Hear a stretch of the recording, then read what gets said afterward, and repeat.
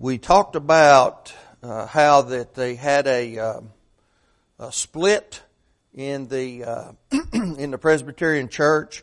They came up with this associate presbytery, and that's when the Secession Church was born out of some disagreements over doctrinal issues and the progressivism and those who wanted to maintain traditional ideas.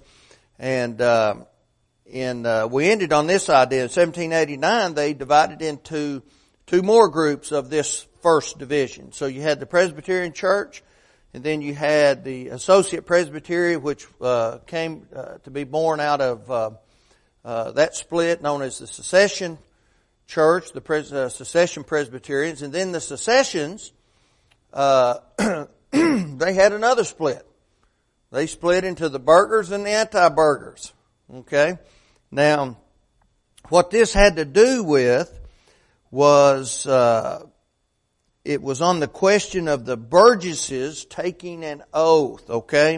In 1799, both branches of the Seceder Church divided into the New Lights and the Old Lights, okay? So you had this division, then you had another division, and that was based on the question of whether the solemn league and covenant should be made a term of communion, okay?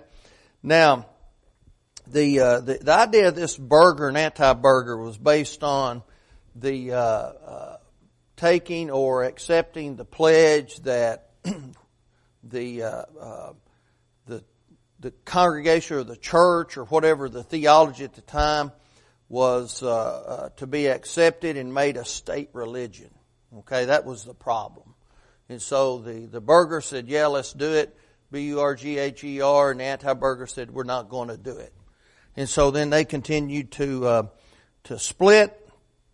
And so Thomas Campbell was an Old Light, anti-burgher, Seceder, Presbyterian.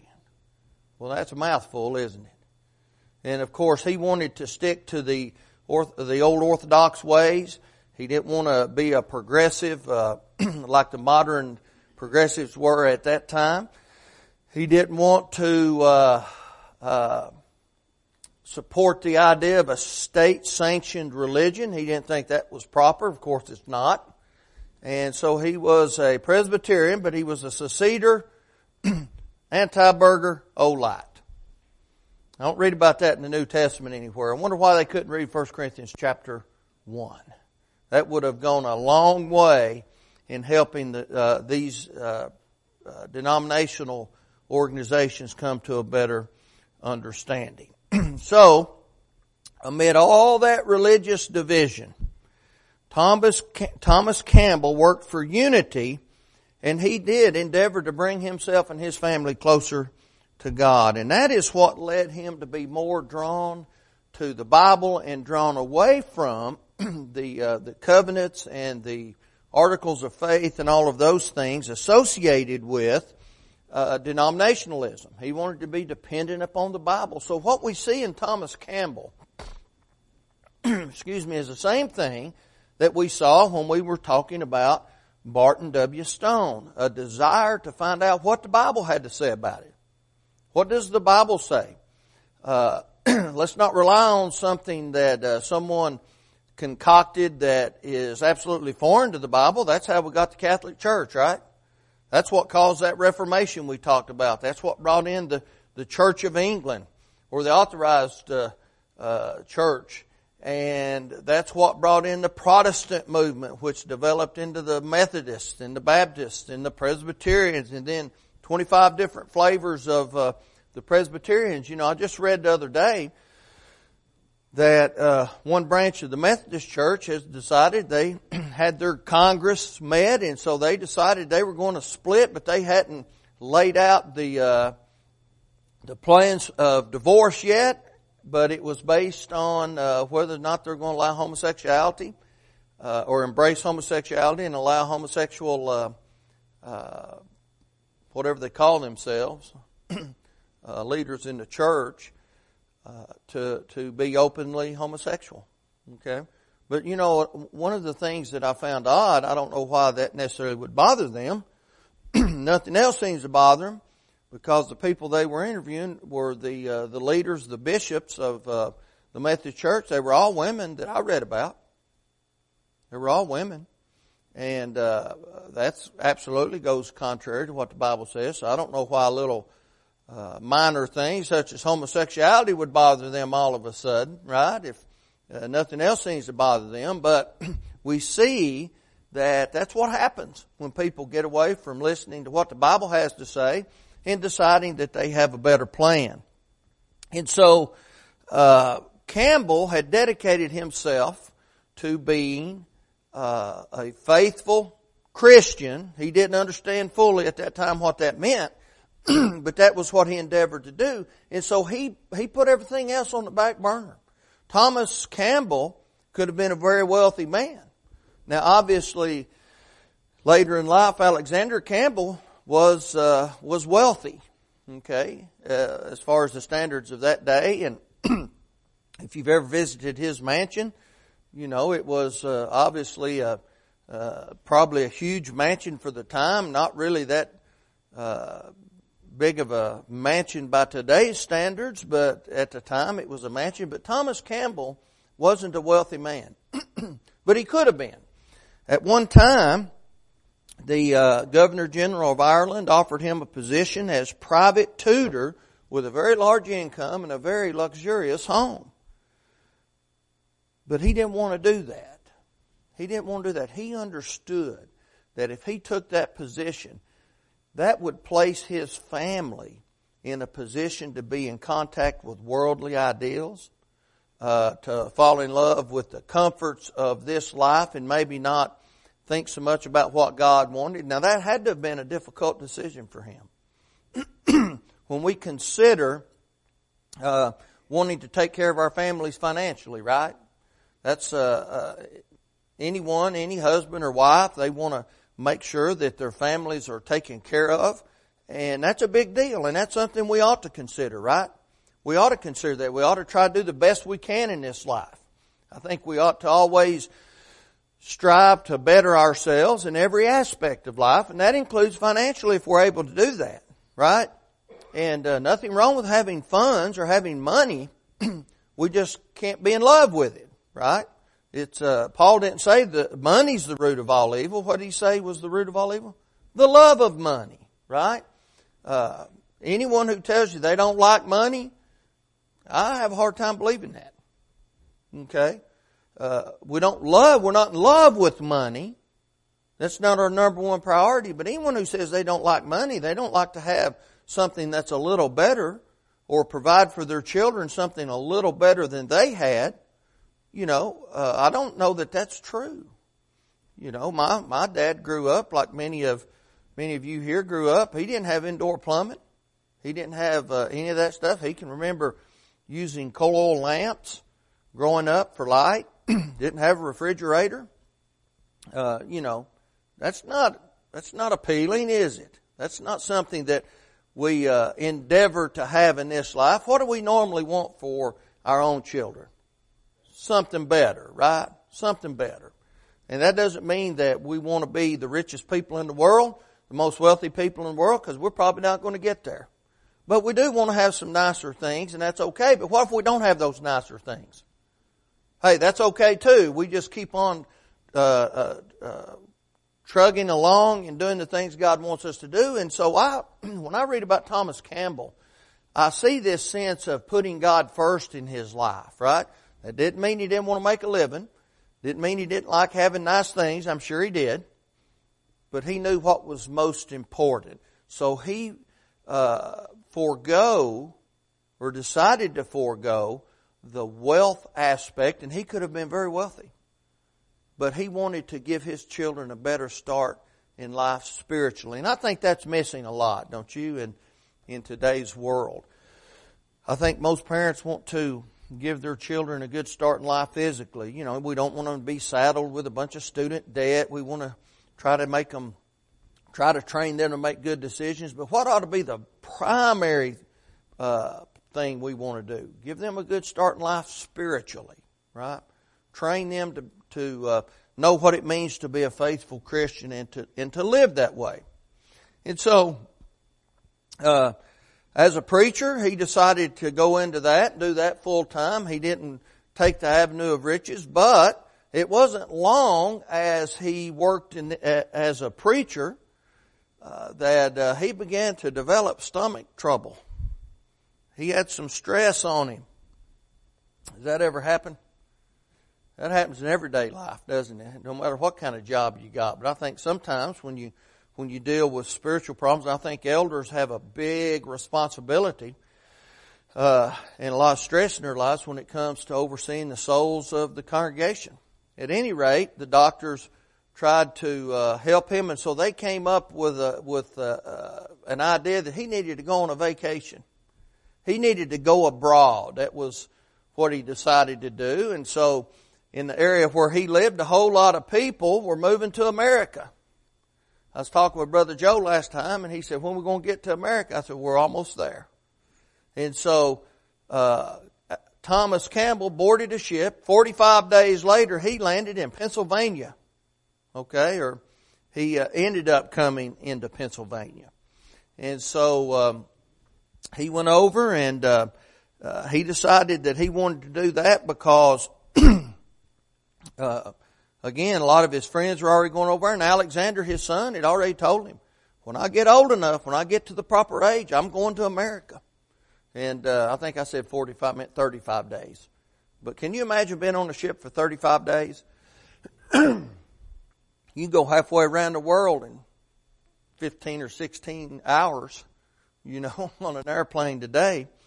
But anyway, he ended up in Philadelphia in 1807. And fortunately, or at least at that time he thought it was fortunate, the Synod of North America was in conference in the very city where Thomas Campbell found himself. So the Presbyterian Church was meeting. Their Congress had met, and so he showed up. He presented his credentials. He wanted to start preaching. So I don't know how much of a vacation he ended up getting anyway, but Thomas was assigned to work under the Chartres Presbytery in western Pennsylvania. Okay? And over the course of the following 2 years, he worked on a circuit. Okay? He'd preach here, preach there. He preached in Buffalo, Mount Pleasant. He preached in Pittsburgh. And so he was making his presence known in that part of the country. Any comments? Questions? Well, while he was there, here's the problem that lay before Thomas Campbell. It lays before anyone who has an open mind, has an honest heart, and has not given their loyalty to something that some person wrote in a book. Okay? Some articles of faith or something of that nature. He began to learn some things. Okay? And remember, we go back to before he left Ireland. He began to focus more on the Bible, less on creeds. He began to learn some things that dissatisfied him with the human elements in religion. But isn't that what happens to people who do that? How many people here started out in a denomination? Okay, a lot of us. I started out, I've mentioned this before, I started out with nothing. I think maybe that's even easier though. You just start out, you're nothing, right? It's hard to come out of denominationalism. It's difficult, okay? But over time, if you're reading the Bible and you're looking at it and you begin to see some things, you're going to become dissatisfied and you're going to ask some questions, aren't you? Well, all that was happening with Thomas Campbell when he came to Philadelphia and later working on that circuit in other places. And so what happens? What happens if you learn something that is contrary to a creed and you're in a position to be teaching? Normally, you do what Thomas Campbell did. He began to teach things that didn't line up exactly with the Presbyterian creed. Okay, so that was a problem. How long is that going to last? Well, that's going to last until the headquarters find out about it, right? I can recall the last time that I was in India. I think it was 2015. We were in northern India, and I preached in a Catholic temple. I got to, or just by chance, we'd baptized a person. We'd help establish a congregation in a refugee camp. The place we went to baptize that individual, the creek or the little river or whatever it was, right across the road, I guess you could call it a road, was a Catholic temple. And so we just went over and knocked on the door and asked if anybody was home. And so the Catholic pastor, never heard of a Catholic pastor until that point, he came around and we had a Bible study. And so he invited us to come and teach that the next day on Sunday. And we did that. Well, at least half of the congregation, and there was probably 30 people there, at least half of that congregation was distraught. We were talking and speaking from the Bible, and what they had been taught didn't line up with God's Word. And so they were upset with the Catholic Church. And so the two brothers that were translating for us, interpreting for us, as we preached, they spoke with the people, and I told them, I said, you warn them. When the disciples tried to leave Jesus, what did He do? He said, let them go. You know what happens when you try to leave the Catholic Church and you're in a third world country? They send the hierarchy down and they'll whip you, and they'll threaten your job, and they'll make you come back to the Catholic Church. And that's what happened. A few of them escaped, but they just went on. They found other jobs or they did something else, but they left that Catholic Church. But a majority of those people who were dissatisfied, they were intimidated into staying in the Catholic Church. Now, that's not what God does, is it? If you want to go, you can go. Not what the Catholic Church does, and really not what any denomination does. And that's what was happening to Thomas Campbell. They found out what Thomas Campbell was doing. And so the first sign of trouble came on October the 27th, 1807. Now, how can we track Thomas Campbell's happenings over the next 2 years? Well, fortunately for us, the Presbyterian Synod kept notes of all the meetings, and his name just kept popping up over and over again. They were having trouble out of Thomas Campbell. He wasn't minding. He wasn't obeying. He wasn't towing the line. And so, in that year of 1807, they began to talk about filling appointments of the circuits. And guess who didn't have any appointments? Thomas Campbell. So you want to know why? Well, because you're a false teacher, Mr. Campbell, and we can't trust you out among the people. And a man by the name of John Anderson brought that to light because he was supposed to have been with Thomas Campbell in Buffalo on a particular Sunday morning to help with the Lord's Supper, the sacraments. And he said, I'm not going. I'm not going to participate with that man because he's a false teacher. And he was a false teacher. I guess he was, according to what the Presbyterian Church believed on things. And, they decided that they needed to investigate that, and they asked if anyone else was aware of his false teachings. Well, a man by the name of William Wilson was. And we don't know a whole lot about these two men, but here's what we do know. They were protectors of the Presbyterian Creed. They were going to stand up against anything harming that. It said of Anderson that he was a short and stocky man.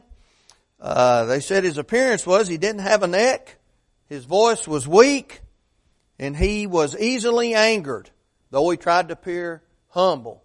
Guess what? On the whole, no one liked him as a preacher. They didn't want him. But guess what happens when you're a member of the Presbyterian, Seceder, anti-burger, old light denomination? You get the preacher they tell you can have. That was one of the problems, right? That was one of the problems, one of the many problems. We saw that problem in the Catholic Church. We saw it in the Church of England. We saw it in these other denominations we've studied up to this time. The other man, Wilson, he was born in 1770. He trained in Glasgow University over in Scotland. He came to America in 1791 or 92, and he was ordained to preach in the Seceder Church in 1800. Guess what Thomas Campbell did? He objected. Why would he object to charges of being a false teacher? He taught what the Bible said. They didn't like that. Okay? So, as time went on, and to kind of shorten up a very long story, he ultimately decided to leave. Now, here's what he said to the charges. They met with him for about 3 days. They discussed this, and he said, with regard to faith, I believe the souls of man is the subject of it. The divine Spirit is the author of it. The divine Word, the rule and reason of it. Christ and Him crucified, the object of it. The divine pardon, acceptance, and assistance or grace here in glory hereafter, the direct, proper, and formal end of it. With respect to confessions of faith and testimonies, I believe the church has all the divine warrant for such exhibitions of the truth that our confession and testimony adduce for that purpose, and that it is lawful and warrantable to use them as terms of communion insofar as our testimony requires, in which sense I've never opposed them. So in essence what he's saying is, everything he said was correct up to the point he said, well, I think we can have articles of faith and different things as long as they are in alignment with the Bible. Why is that not true? If it's in alignment with the Bible, it's not a confession of faith. It's not an article of faith. It's not some kind of a creed. It's simply what the Bible teaches, right? And so have you noticed, along with Thomas Campbell, all these other men that we've talked about, Martin Luther, all the way down to here, when they were asked, do you support this creed, they were very vague, weren't they? I support it in as far as it doesn't contradict the Bible. Well, they weren't interested in that statement. They wanted them to wholeheartedly say, I accept the creed, like these two men who kind of tattletaled on Thomas. I accept the creed in view of anything else. Well, that's not what Thomas Campbell was going to do. And so he was suspended. He tried to get them to suspend their judgment. They refused. And in 1808 of May,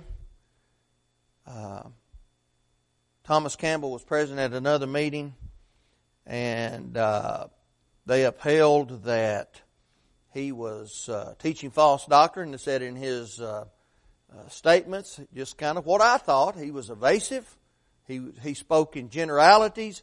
He wouldn't take the stand that they wanted him to take, and it was highly unsatisfactory. And so, against his will, at least for this period of time, he was forced to submit to them. And he continued to preach for a while, and but there were still problems. And in September of 1808, he broke from the Seceder Church. And I think this is extremely important, because what that does to us is brings us up to his mindset where he's saying, look, we're going to have to do something different. Now, Alexander wrote about his father's attitude at this time. It said this: he objected not so much to the doctrines of the secession creed and platform as a doctrinal basis, but to the assumption of any formula of religious theories or opinions as the foundations of the Church of Christ, alleging that the Holy Scripture, divinely inspired, were all sufficient and alone sufficient for the purposes contemplated by the author in giving them. So, we see he's getting closer and closer. He hasn't really decided to give up creeds, but he thinks if the creed states what the Bible states, then you can have a confession of faith or creed or anything else. Any comments, questions? Brother Joe?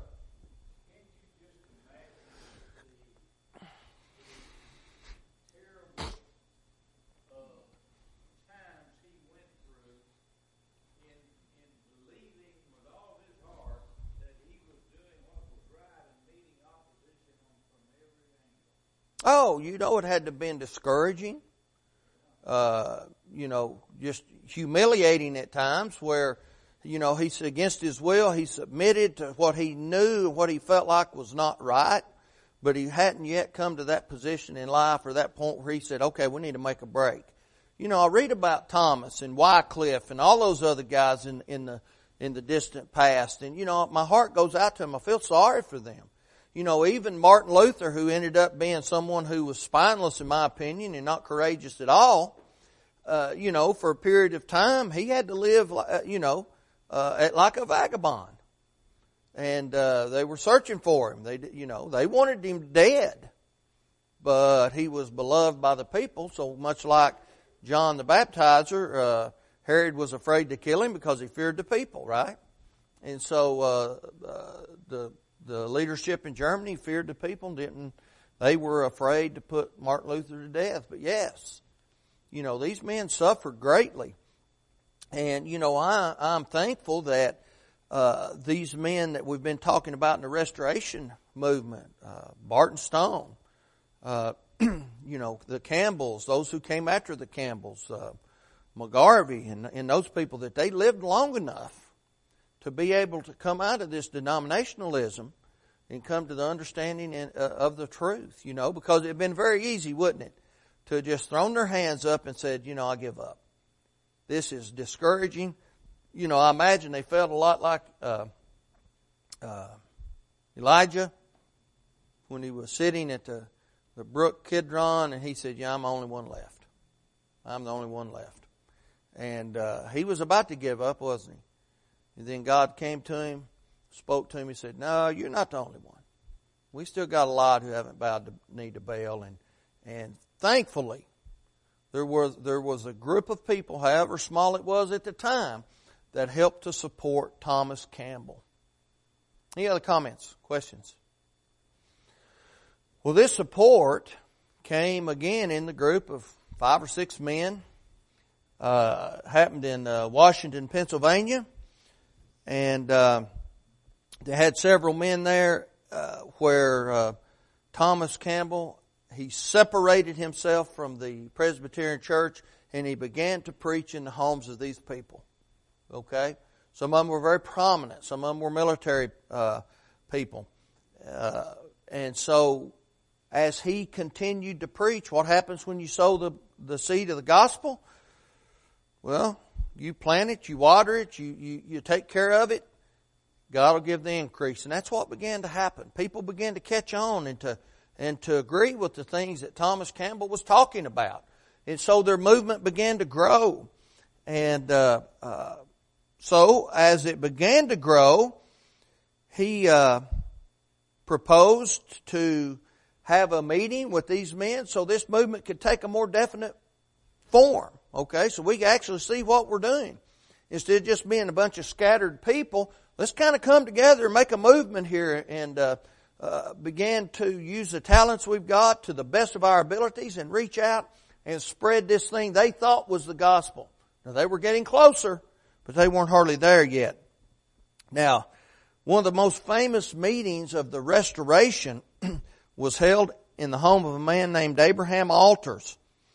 And the meeting closed with this famous motto: where the Bible speaks, we speak. Where the Bible is silent, we're silent. Now, did Campbell come up with that on his own? No, not really. We can go all the way back to 1659 and a man by the name of Edward Stillingfleet, now that's a name. He later became Bishop of Worcester. And he said, for the church to require more than Christ himself did, or make the condition of her communion more than our Savior did, for discipleship it is wholly unwarranted. Right? And so later, and that's basically what we speak where the Bible speaks. We're silent where the Bible's silent. We're not going to add. We're not going to take away. Right? We're not going to bind where God is not bound. We're not going to loose where God is not loose. Later on, a man wrote a book by the name called The Religion of Protestants, A Safe Way to Salvation. And in that he said that the Bible was the soul authority in matters of salvation. This is what he said. He said, the Bible, I say, the Bible only is the religion of Protestants. And so, what made this idea revolutionary? Because it was revolutionary. It had been stated in the past. But who were those people talking about? We're going to speak where the Bible speaks. We're going to be silent. We're not going to add. We're not going to bind. We're not going to loose. Who were they applying that to? The Protestants and all those other people were applying that to the Catholic Church. So what made it revolutionary was Campbell and his people were now applying it to denominationalism, period. That's why it was revolutionary. It held as much weight and the hammer fell as heavy on denominationalism as it ever had on Catholicism. And that kind of woke people up. They said, wow. And that took a minute. It took a little while for them to come to the kind of understanding where they needed to be. And so naturally, when Campbell first uttered those words, where the Bible speaks, we speak. Where the Bible's silent, we'll be silent. In that meeting, a great hush fell over the crowd. We're going to end with this idea.